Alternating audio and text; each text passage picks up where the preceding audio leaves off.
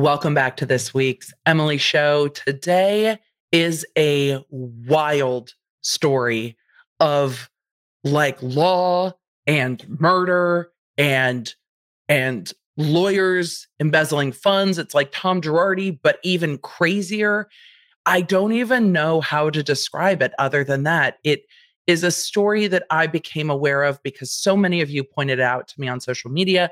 I am not from South Carolina. I know those of you that are South Carolinians, we're going to go with that, have asked me to cover this. And after Alex Murdaugh's arrest late last week, I was like, okay, what's the tea? And down the rabbit hole I went. There is so much information. There are 5 different homicide investigations going on, it seems, connected with this, or at least 5 suspicious deaths. We'll go with that. There are a multitude of lawsuits and 2 different arrests. It's a whole lot. It's a whole lot. This is going to be a movie. And down the road, you're going to be like, I heard about this. I know this. It's literally just so crazy. You cannot write it. Sometimes truth is stranger than fiction. I wish that was my quote. It's not. It's bad religion. We should just get into today's episode because I say this every week, there's so much to cover. I'm going to be covering the timeline of everything that's happened today.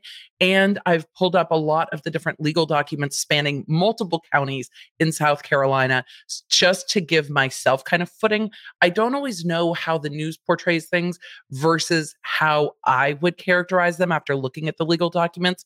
Remember when all of the media said that Brittany's dad had resigned when the legal documents said that's actually not what he was doing? This is why. This is why I love going to the documents myself to get a grip on what's being said within those documents. And we pulled a lot of them. South Carolina, bless you for not charging for legal documents. I will follow many cases in your fine state because it's much appreciated versus like Nevada that charges $1 per page. Legal commentator life. I'm not complaining. I actually love it, but it's really, really nice to be like, oh my God, really? Thanks, y'all. This has made things so much easier. So let's get into today's show. We've got a lot to talk about. Hey there. Welcome to the Emily Show. I'm your host, Emily D. Baker, badass lawyer and everyone's favorite legal commentator, breaking down the legal shit in the news and pop culture stories you want to talk about. I've been a licensed attorney for over 15 years. I'm a former prosecutor, and I'm a big fan of the cursey words. So let's break it down.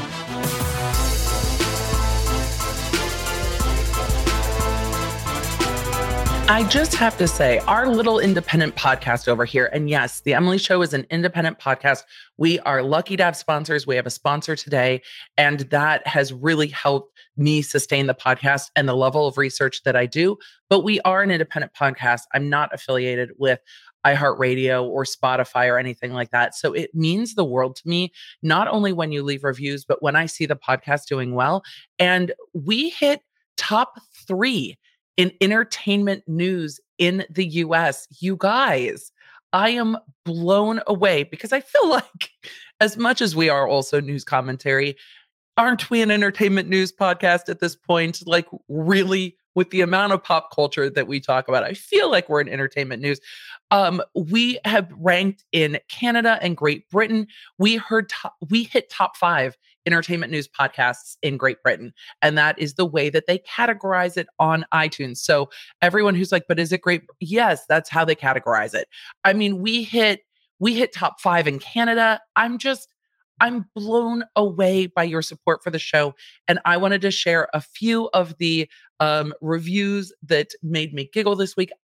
They get parsed out differently depending on where they're coming from. And if you're in the US, you can't see the reviews from other countries. And I have to go into other things to see reviews in the country. But I'm going to tell you a few more places where we're ranking just because I'm so thankful to our listeners all over the world. But we're top 10 in Australia. We are in the top 50 in Germany, in the top 50 in South Korea. We hit top 100 in entertainment news in France. We are ranking in Sweden and Spain and Brazil and Russia. Hey, Russia, what's up? Thanks for listening. And we are ranking in Mexico and Norway and Ireland and Denmark and Japan and the Netherlands and New Zealand and Italy and Switzerland and Saudi Arabia and Austria and South Africa and Belgium and Poland and the Philippines and Hong Kong and Argentina and Singapore and Israel and Finland and Chile and Taiwan and Hungary and the Czech Republic and Slovenia and Nigeria and Guatemala. Thank you all. And Latvia. Thank you all so much as I'm like scrolling through where we're ranking on entertainment news. And some of those we are ranking just in the news category as well. Thank you, thank you, thank you for your support. Two of the reviews I wanted to share, one comes from Germany, one from Canada. The first one says, Law Nerds, rejoice. First off, great podcast. You're given legal tea, entertainment tea, legally tea, fact tea. I love that. Emily is funny, not always concise. Facts. Concise is not what we do here, but I love her tangents and side notes. Thank you so much. I am sometimes embarrassed by them, but I appreciate that. Her expertise is invaluable, breaking down interesting lawsuits to the everyday person. Her 15-year background as a prosecutor gives you an inside perspective in how, who, what is meant in all briefs. She covers fascinating stuff, in my opinion. I love the caveat, fascinating stuff. It's like my opinion. If you are into media and social media, all platforms, news, this podcast is a must. Thank you, Juicy Woozy in Germany. I appreciate that. And our next review comes from Mr. Roachuk in Canada. I can't believe I didn't see this review. This is an older review, but I just saw it. And I was like, oh, love. Podcast of the year. Thank you. Like, we're going to keep speaking that into the universe. This is the first podcast I actually got into. Emily D. Baker and her brand of facts, not fuckery, is everything that was missing from my life. Thank you. Emily is intelligent with a great sense of humor. Oh, you'll find her breaking down the law in easy to understand terms that apply to our everyday life. From sensitive legal topics to legal hot topics, Emily's not afraid to discuss anything, and she does it with such genuine, refreshing grace. That's so sweet. She has an amazing voice. Why, thank you. And honestly, you could listen for hours and not even realize Wednesdays have never been so good. Thank you for the very kind reviews. I mean, today we're getting into all kinds of wildness, and with respect, look, with this case, there is some really deeply tragic stuff that has happened. And the thing I kept focusing on is with regard to Alex Murdaugh, and we will get into that, but he lost a wife and son in a shooting at his home that looks like a murder. They have not arrested anyone. There have been other suspicious deaths, other DUI related deaths, but he has one remaining son that now has a mother and brother that have been killed and a father that is in custody and will probably be in prison. And as I've covered this, that is one of the people that I feel for very deeply in this story. And as we get into it, just there are a number of children and families left devastated in kind of the wake of everything that's happened in this story. And I can't cover it without letting you know where my mind is, because it's a fantastical and wild and made for TV kind of journey. But there are families that have suffered so much loss. And that is something that always kind of plays on my mind. And yes, I was an LA County Deputy District Attorney for 10 years. And it's one of the things my brain goes to is all of the ripple effect of what has happened here. And some Murdaugh's directly involved and some is, suspicious. Some is, I don't know yet. And I don't think we're going to know yet. But this is a story where it's like, oh, we're in now. Law nerds, we're into this now. This is where we're at. So let's get into this timeline. First of all, I am not hugely familiar with South Carolina. I have not been to South Carolina, but this story just seems like Southern old money families that have been in the US for generation on generation, that have been prominent in their community for generation on generation. The men in their family has served as solicitor of the 14th Circuit, which covers Allendale, Beaufort, Colton, Hampton, and Jasper counties in the low country of South Carolina. That's kind of like being the district attorney. They are the solicitors, and they held that position. Their family held that position from 1920 to 2005. So if that tells you what kind of entrenched in the society this family is, this is a prominent old Southern family, and it's stuff that I'm from Southern California. My parents are from Jersey and Pennsylvania. And before that, most of my family immigrated to the US. Like, we don't have roots and communities like that. And though I lived in Southern California, it's not quite like the established families in Southern California are different than established families in the South. And so it's something that I have this very like gone with the wind notion of, which I say jokingly, but really it's you can conceive of it as related to pop culture and television, like, oh, these are proper Southern families that have been here for generations. It's like that. I can't relate, not my world. So that is kind of the backdrop that we are dealing with. I'm just going to put a warning here. We are going to be talking about murders, suicides, insurance fraud, embezzlement, murder for hire schemes, DUIs. It's a lot. So just so you know, these are the topics that we're covering. No, we're not a true crime channel, but we do talk about legal malfeasance. And this is like lawyer malfeasance with a whole lot of other shit going on. And it just, when I started breaking down this timeline and looking at all the different lawsuits, I'm like, oh my God, what? There is so many questions still. It starts really in July 2015 when a young man named Stephen Smith is found dead 10 miles from the Murdaugh home. His mother reports that the story she got from police kept changing. It seems now, well, we'll get to the timeline when this investigation's reopened. This investigation has now been reopened. Like, don't worry, this is reopened. The story she kept getting from police kept changing. He was found on the side of the road. There was a big disagreement between the coroner and the pathologist about cause of death. It was ruled a hit and run. It has been reopened. It seems that perhaps it was not a hit and run, and we will get into that. The FBI wanted to investigate this death and was shut out by local law enforcement.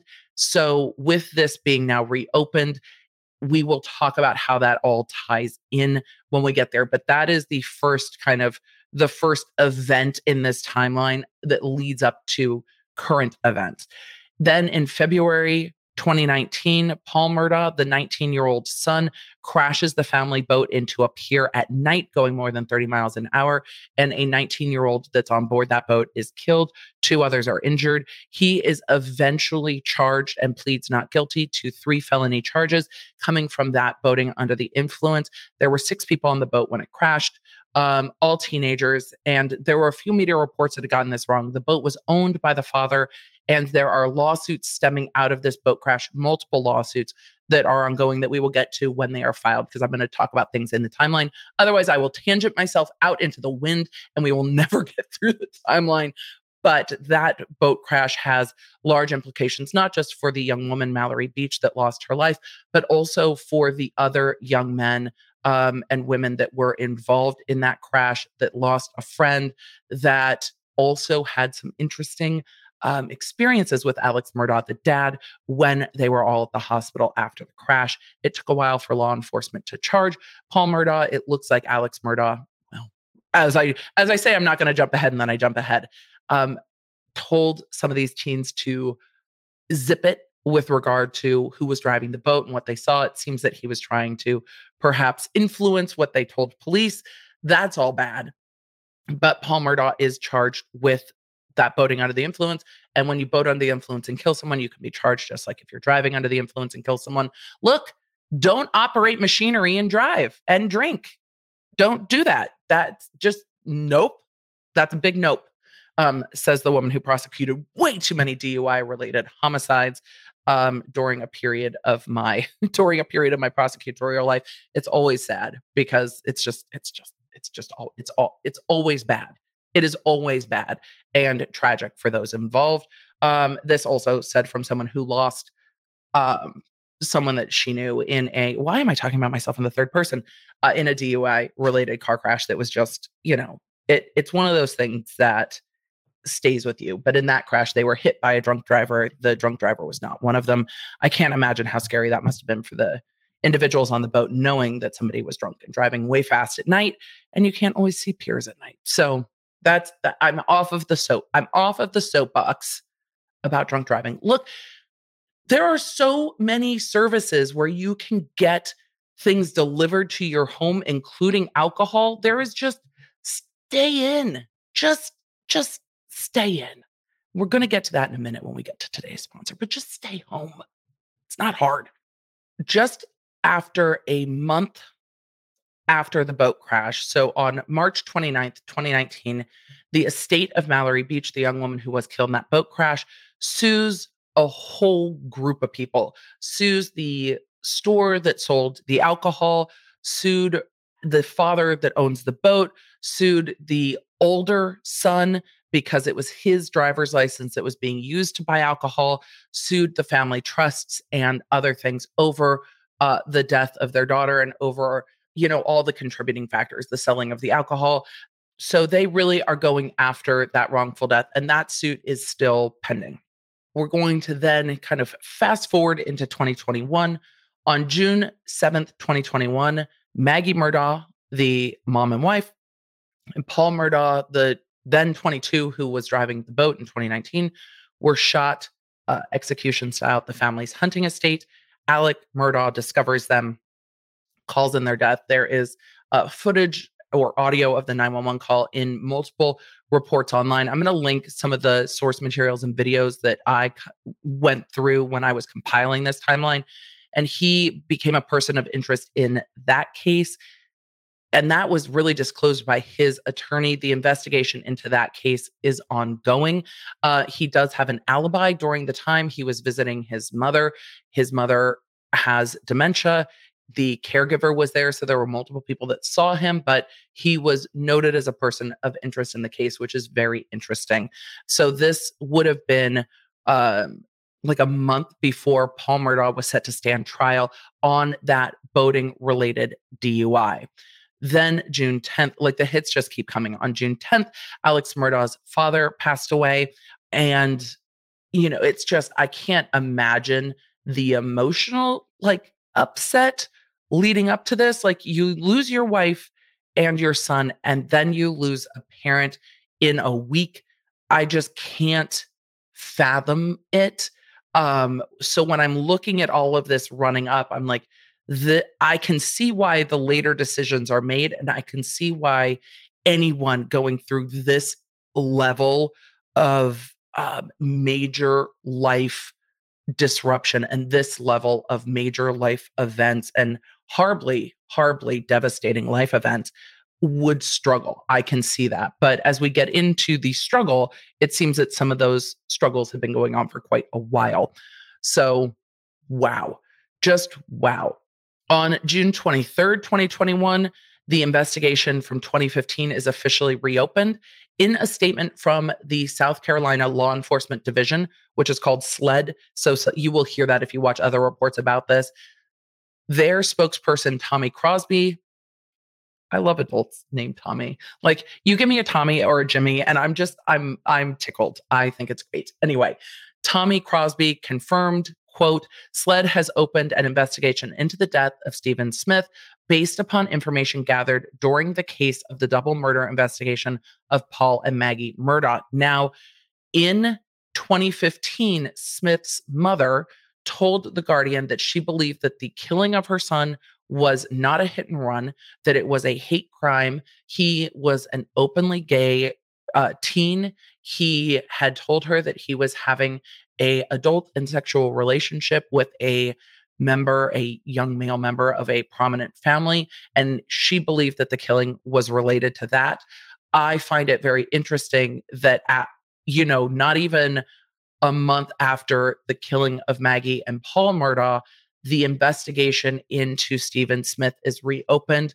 I just wonder what information they found, and I have to wonder if there was digital evidence, text messages, photographic evidence on a cell phone. They're not sharing. This is pure Emily speculation, but for it to turn around that fast, it must have been something that was open and apparent to law enforcement fairly quickly. So that's why I speculate with regard to a cell phone, text messages, things like that, because that would be easily discovered fairly quickly. more quickly than forensics or things like that. So that is purely my speculation, but it's very interesting given what the mother had said. And I'm, again, so many families are devastated. We have two teens, Stephen Smith and Mallory Beach, who have grieving families. And then we have the Murdaugh family that has lost a mother in this immediate family, a son in this family, and then a father.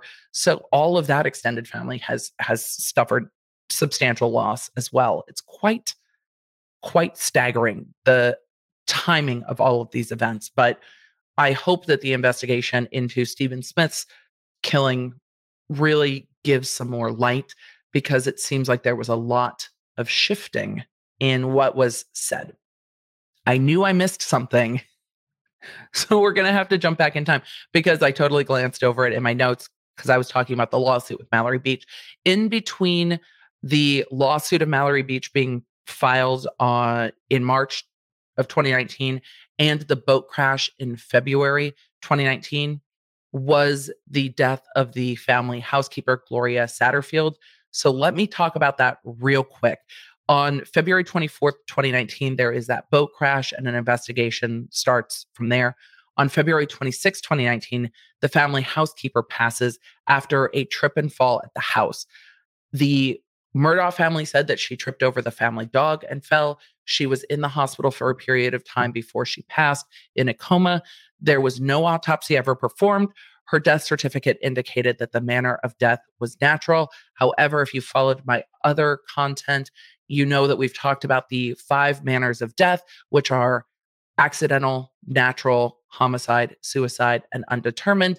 In a trip and fall, if somebody tripped and fell over something, hit their head and passed, that would generally be categorized as an accidental death, not a natural death, more like a heart attack, a stroke, or something like that, something from natural, like bodily causes, not a fall. A fall off a bike where somebody passes is going to be an accidental type of death. So the manner of death on the death certificate is sus and raised a lot of questions.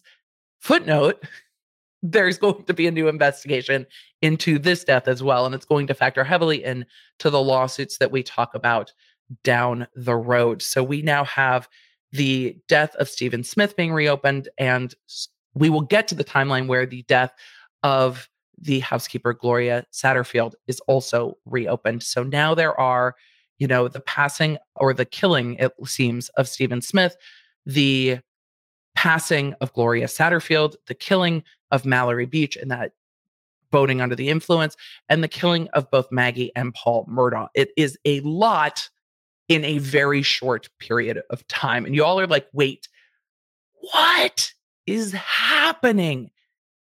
Agreed. I agree.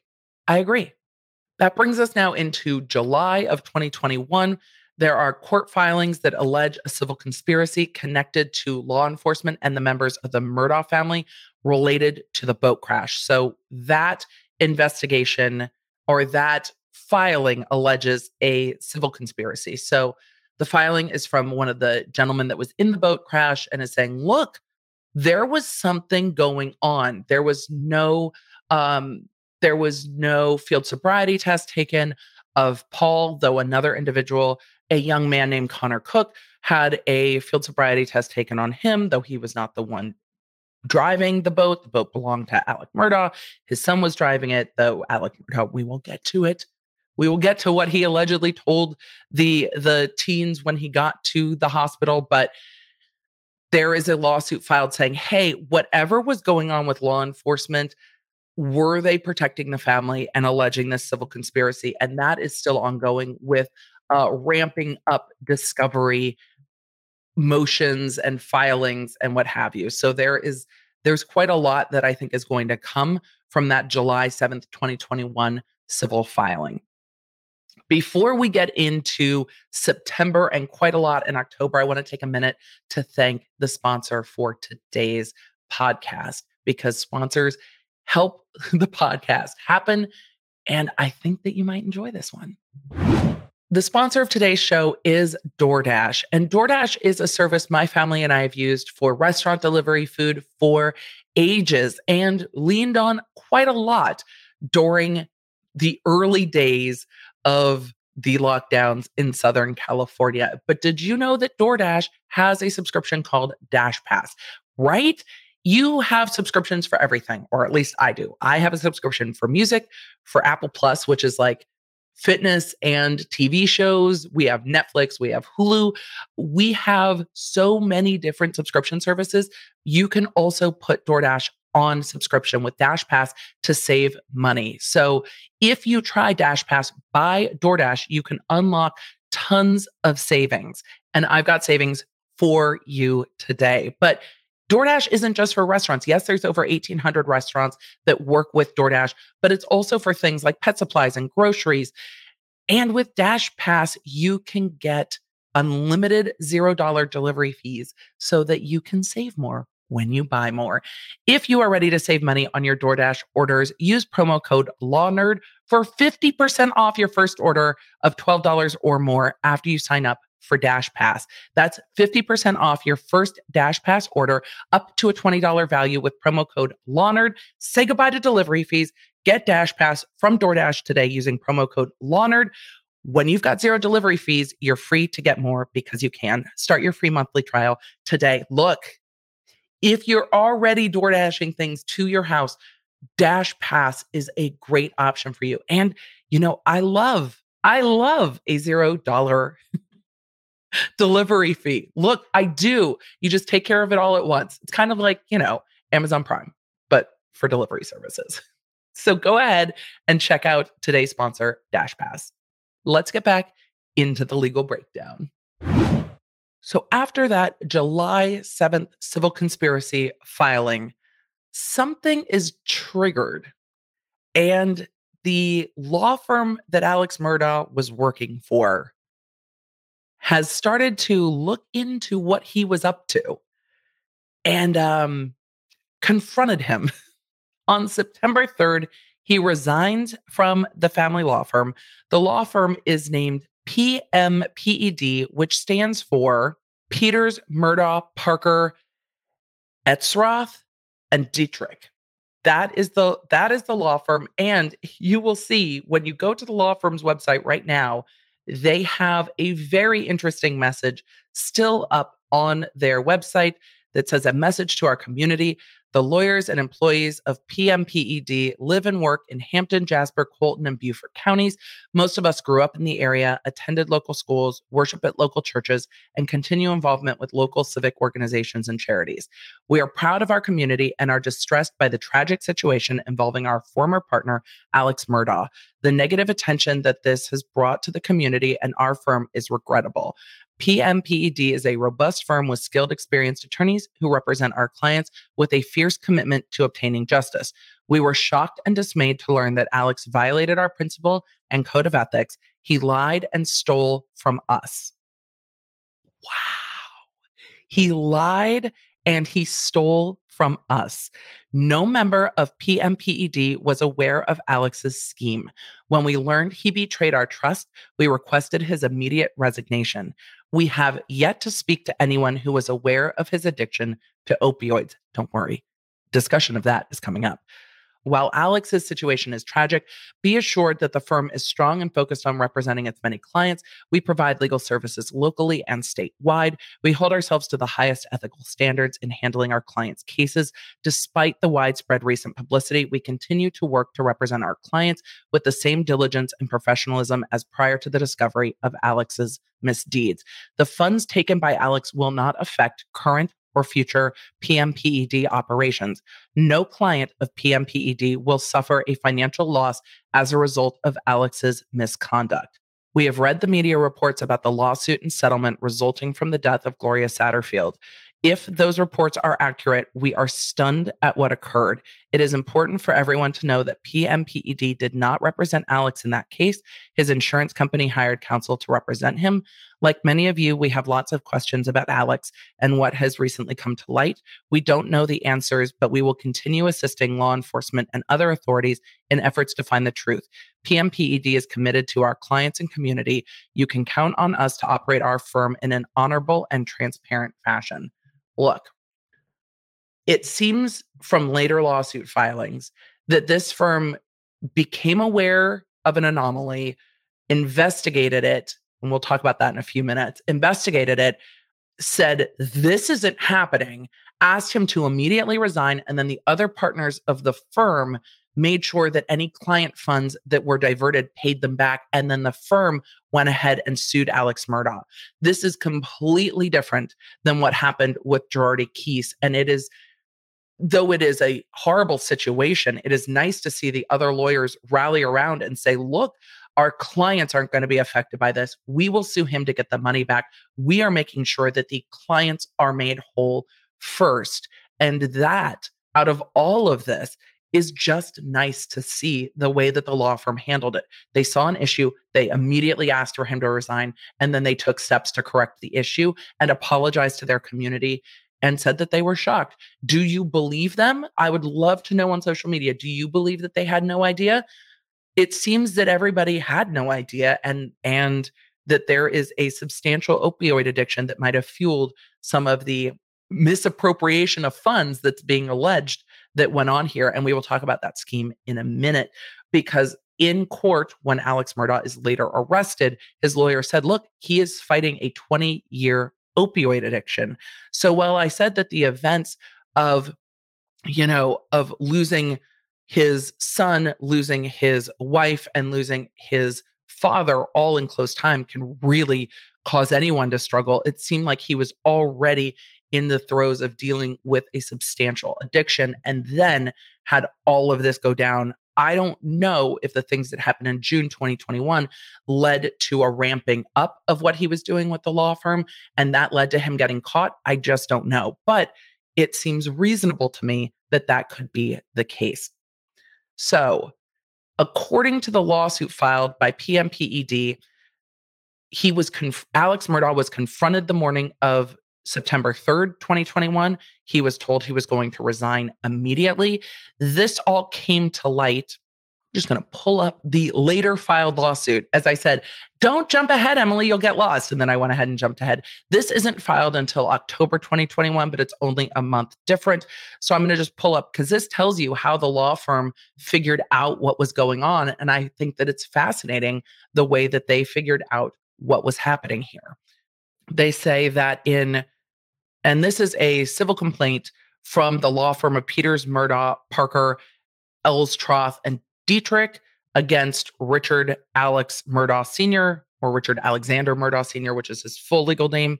In early September 2021, PMPED discovered that during the course of his employment with PMPED, Alex Murdaugh was converting client and PMPED money to his own personal use.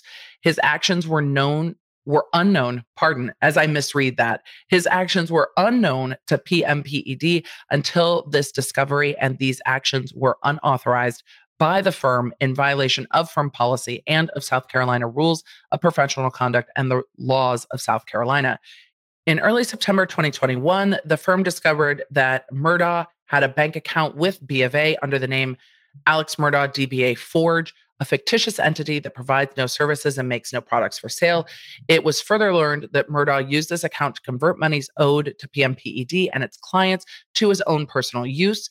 They determined that Murdaugh was able to covertly steal these funds by disguising disbursement and settlements as payments to an annuity company, trust account, or structured settlement for clients, or as structured attorney's fees that he had earned when in fact they were deposited into the fictitious account at B of A. Again, lawsuits are allegations and shade. This one's not shady at all. This is just allegations, but this is them breaking down, this is what we saw, and this is why we're suing.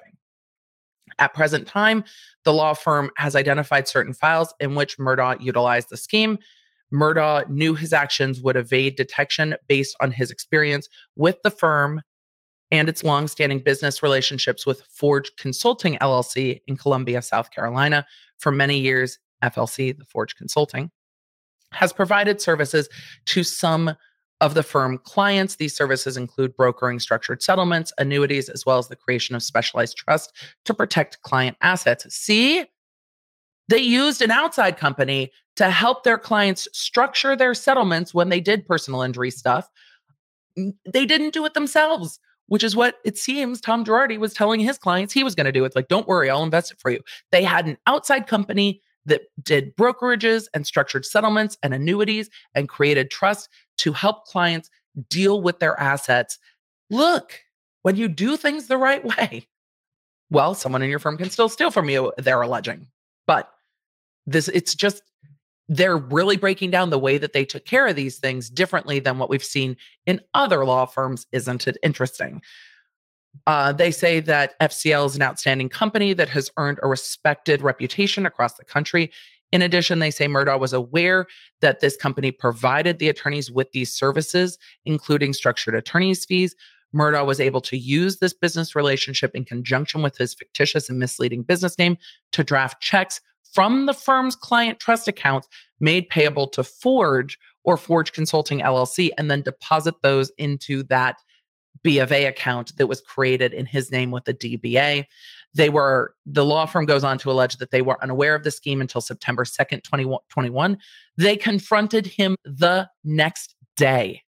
The next day, they were like, wait, what? You're resigning immediately? I appreciate the gravity that the firm treated this with, which must have been difficult.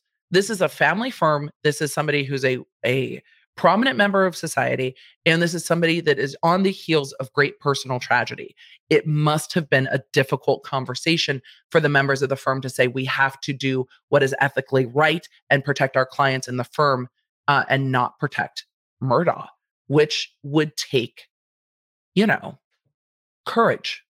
They say that PMPED received a check for its expenses incurred during the course of a litigation, but not a check for the fees that were owed to the firm. Questions regarding the check for the fees owed to the firm failed to produce a satisfactory explanation. On September 2nd, a check was found on Murdaugh's desk from the other law firm. According to the notation on the check, it was partial payment for fees at issue. However, the check was made payable to Alexander Murdaugh, not to the firm, and it had been deposited into a personal account for Murdaugh, not the firm. This discovery prompted a review of prior settlements of cases that he had resolved. The review showed numerous checks made payable to Forge or Forge Consulting, but the files did not contain the normal documentation that's required to perform the services offered by FCL. So there was none of the documentation that would show where money and tracking where money were going, it sounds like. The firm then consulted with FCL on September 2nd concerning the checks. During its review of Murdaugh's files, FCL confirmed that it had not provided services for any of those clients identified. Moreover, FCL stated that it had never issued the defendant with a structuring of attorney's fees. FCL was not assisting the defendant in his scheme and had no knowledge of the improper use of its name. On the morning of September 3rd, Murdaugh was confronted with the information that the firm had discovered through its review and discussions with FCL. He admitted to converting the monies owed and its to the firm and its clients to his own personal use. They requested the immediate resignation, which was received that afternoon, and that was released publicly. On September 4th, the firm notified the sheriff's office and South Carolina Law Enforcement Division, SLED, of the suspected criminal activity of defendant. That would be the embezzlement, etc. On September 6th, they notified the South Carolina Supreme Court's Office of Disciplinary Counsel of the suspected ethical violations. They immediately retained a forensic accounting firm to begin a thorough review of all of the financial activities of Murdaugh during his time there. They go on to say PMPED has reimbursed all client trust accounts who have suffered a known loss as a result of Murdaugh's actions while he was employed and working on behalf of the clients of the firm. It is anticipated that additional information may become known that could lead to more losses to the firm and its clients as it protects its clients' assets.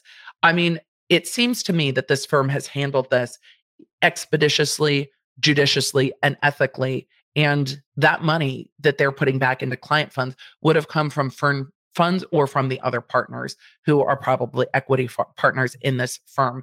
So that's the information we learned from that lawsuit that is filed later. But it gives you a full rundown of what went down within this firm and shows a stark contrast to other stories we've seen of attorney malfeasance that have not been handled this way. So for me, I'm encouraged to see this firm dealing with it directly, quickly, professionally, and making sure that their clients were not the ones left holding the loss. And then the firm went ahead and sued Murdaugh personally. Now, he admitted this to the firm, and his lawyer admits this on Good Morning America. But we're going to get there. This entire episode. So that's September 3rd. September 4th, Alex Murdaugh is shot in the head on the side of the road. Now, the initial story that is released is that he pulled over to change a tire and someone drove by and shot him. There have since been medical records released. His lawyer has since gone on Good Morning America and said that as a result of that shot, he had a believed to be an entry and exit wound on his head. He had a skull fracture. He had a brain bleed. He had oxygen in his brain. He was in the ICU. But initial reports said that he had superficial wounds. But then it's discovered that the person who shot Alex Murdaugh in the head was hired by Alex Murdaugh to shoot him in the head as part of an alleged insurance fraud scheme. Now, the individual that shot Alex Murdaugh in the head has also spoken about this incident on the media and has a different take on it. But Alex Murdaugh's lawyer has admitted to this suicide for hire scheme, murder for hire, assisted suicide. Is it an assisted suicide scheme? It's a fraud scheme. It's an insurance fraud scheme. But the day after he resigns from his firm, he is shot in the head. I can imagine things not adding up, but also he still has a remaining son, and he was hoping that his remaining son would get the $10 million from his life insurance. So I've not only listened when we look at the injuries, I've looked at what his lawyer said on Good Morning America, but there are also other reports that indicate he did have a skull fracture. He did have 2 bullet wounds on the back of the scalp. So I don't know. Some say superficial, some don't. It seems that the medical documentation indicates it's not just a superficial wound. However, he enters rehab 2 days later on September 6th. And that doesn't make a lot of sense in my brain that he has a brain bleed, oxygen in the brain, and a skull fracture, and is out of the hospital, out of the ICU, and entering rehab just 2 days later. I don't know if he left the hospital against medical advice. I don't know if being in the hospital 2 days was aggravating his addiction. I don't know, but it seems oddly fast to me to be in and out of intensive care and then going into a rehab facility. I don't know the level of medical care provided by the rehab facility, but it seems that someone with a shot to the head maybe would need more medical care. That's just me. Maybe not. I'm not a doctor. I'm not a medical expert. I don't know. On September 8th, his law license is suspended pending an investigation. Shocking. Now, the lawsuit says that September 8th is the day that they reported this. So these actions are reported, these actions are reported on September 6th, and on September 8th, he is suspended while they are continuing to investigate. I imagine that a disbarment is coming. I think that that's the least of Alex Murdaugh's worries, but I believe that that's on the way. On September 13th, state police opened an investigation into what was going on at the law firm with regard to the money malfeasance. On September 14th, Murdaugh confesses that the shooting was an assisted suicide plot to ensure the $10 million payout for his son. He says that Curtis Smith, who's a one-time client of Murdaugh's, was the one that did it. That individual is charged with the shooting and charged with assisted suicide, conspiracy to commit insurance fraud, and insurance fraud. Murdaugh's lawyer said that Smith was Murdaugh's drug dealer and that Murdaugh is struggling with an opioid addiction. Smith said on the Today Show, because everybody's on TV talking about this, because why not? Because that's how things play out now. We get real-time information by seeing it play out on television. Smith said that he interrupted Murdaugh's attempted suicide and the gun went off, but that he didn't actually shoot Murdaugh. Murdaugh's attorney said on Good Morning America that that's not true, that this was an assisted suicide plot for insurance fraud, essentially. On September 15th, a criminal investigation opened into the death of Gloria Satterfield and the handling of her estate. Here's the rub on that. Her sons file a civil lawsuit against Murdaugh and other attorneys. The sons allege in that lawsuit that Murdaugh told them which lawyer to hire, again, which you shouldn't be doing, but told them which lawyer to hire after she died at their residence to deal with the wrongful death lawsuit.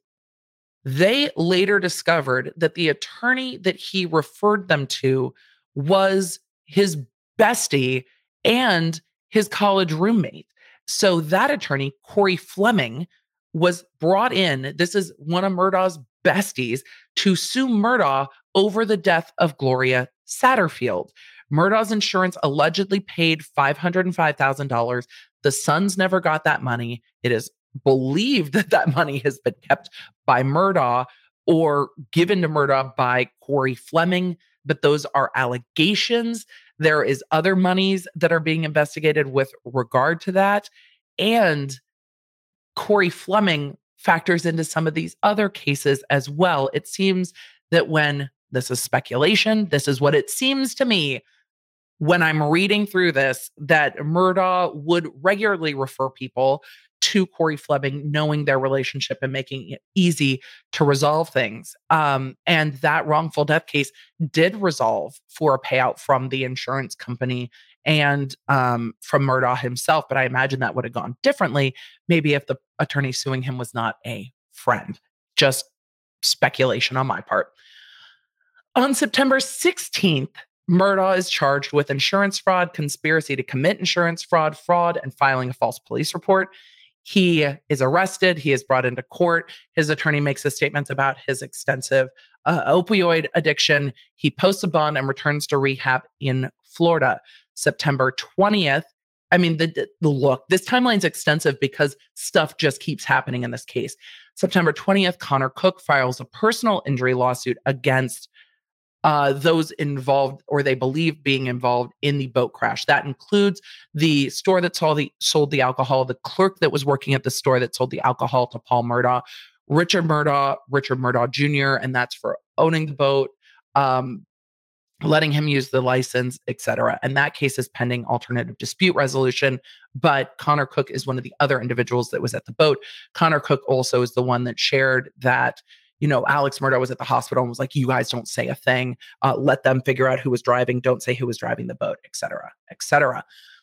On September 23rd, a motion to be relieved as counsel is filed by attorney Dan Henderson of the PMPED law firm, and they are later relieved as counsel in the Mallory Beach wrongful death case. So the law firm PMPED had been representing Alex Murdaugh in the wrongful death case with regard to Mallory Beach. September 23rd, after all this goes down, they make a motion to remove as attorneys for Alex Murdaugh, and the court lets that happen in early October. Then on September 27th, a motion for civil detention is filed, and this is fascinating. It's like, arrest him until we get the money. A motion for civil detention is filed against Alex Murdaugh by the sons of Gloria Satterfield, asking that Murdaugh be arrested until the funds are paid back. Super interesting motion. Not everywhere can you get a motion for civil detention, but South Carolina, you can. They list it as a priority matter and say that Murdaugh introduced the sons of Gloria Satterfield to the attorney Corey Fleming, whose job it would be to bring the claim against Murdaugh. Murdaugh did not tell the sons that Fleming was Murdaugh's former college roommate and had previously worked with Fleming when he was a young attorney, and that he was, in fact, godfather to Murdaugh's son, Paul. Fleming was engaged for the purposes of representing the estate of Gloria Satterfield and making civil claims against Murdaugh. The sons are the sole heirs of Gloria. They say that in the fall of 2018, Fleming, the attorney, advised the sons that they would be better served if Tony, one of the sons, ceased his role as personal representative of the estate, and if that role were entrusted to the vice president of Parlamento State Bank, Chad Westendorf, as there would be business issues that arise that were beyond the son's experience. Tony and Brian trusted Fleming and agreed to renounce their right to serve as personal representatives in favor of the individual from the bank. On December 18th, Westendorf was appointed in the probate court. They then alleged that in a filed petition, Fleming and Westendorf, the now representative of the estate, sought court permission to access a partial settlement of the claims against Murdaugh in the sum of $505,000, while reserving the right to pursue additional insurance coverage that is applicable to this matter. They then go on to say that through mediation in March 2019, Fleming was able to secure an additional settlement of $3.8 million. Neither of the sons served as the personal representative. They did not participate in the mediation and were not informed of the final settlement. All wrongful death settlements in South Carolina are contingent upon court approval. No wrongful death settlement may be achieved without court approval. As a result, the parties to the wrongful death settlement agreed conditionally on the terms, and thereafter petitioned the court, and then they attach all of those petitions, but continue to allege that the sons never got those monies. So it is a very interesting matter where they are trying to have him held until those monies are turned over, until those monies go to the beneficiaries, which are her sons. So it's just insult to injury with regard to that settlement, that they are alleging that they were essentially pushed out and then never told of the final settlement. And it was all just handled behind the scenes. It seems like they are alleging a gentleman's agreement behind the scenes to just handle everything. On October 6th, Murdaugh is sued by his law firm. That's a suit we went over just a few minutes ago, alleging the conversion of the funds and breach of contract, listing out how they've handled this. I think did a good job listing it in the lawsuit for everyone to know, look, we're taking care of it. On October 9th, the law license of Corey Fleming is suspended in connection to his work with the estate of Murdaugh's housekeeper, Gloria Satterfield. So the South Carolina Supreme Court is now looking into all of these connections, and I'll be interested to see what they do. On October 14th, Murdaugh is arrested in Florida on 2 more felony counts of obtaining property by false pretenses in relation to the alleged misappropriation of insurance funds from the death of Gloria Satterfield. So now there is a criminal investigation into that as well. On October 15th, Murdaugh's lawyer goes on to Good Morning America, and the link will be down below in the show notes, and says that Alex has done things that he regrets, including the financial transaction issues and hiring Smith to kill him. And then he really leans into the fact that there were injuries when he was shot in the head. And I think, again, the injuries, the timing of the injuries are confusing to me, but also I don't know if the murder for hire plot or the assisted suicide plot is the biggest problem here. You've got client funds, you've got, literal actual orphans who lost their mother working in the house who are not getting paid. You've got a wrongful death lawsuit with regard to Mallory Beach. You have numerous lawsuits going on with regard to Connor Cook. And then you still have all of the investigations going on now into the death of not just Alex Murdaugh's wife and son, but also with regard to Stephen Smith and with regard to Gloria Satterfield. So there are 3 open death investigations and multiple lawsuits. I'm blown away by the entire thing. And as I go through more of these legal documents, I will keep you updated on what's being alleged, on what happens with the civil conspiracy claims with regard to Connor Cook and the police agency's actions after that boat crash. Let me know what questions you have about this case. I'm sure there are so many. I still have so many questions, but at least now we have a rundown of the timeline of where we are up until October of 2021. And I will keep updating this case as I am really interested to see what comes out of the reopened investigations. And with regard to the civil conspiracy, those are the things I'm really looking into. Of course, I expect that Murdaugh himself will be disbarred. I expect that he will go to prison for multiple of these counts. And I really do feel for his remaining son, who is left with this kind of shattered family and left really on his own with a dad that's heading to prison and his mom and his brother who have been killed with an ongoing murder investigation. It really is tragic all the way around for so many who have lost so much in connection with this family. Let me know your questions. Thank you for being a law nerd. And that's it for this one. Raise a glass and join me. May your Wi-Fi be strong. May your toilet paper be plentiful. May your families be well. And may the odds be ever in your favor. Thank you for being here. And thank you for being a law nerd. Talk to you next week.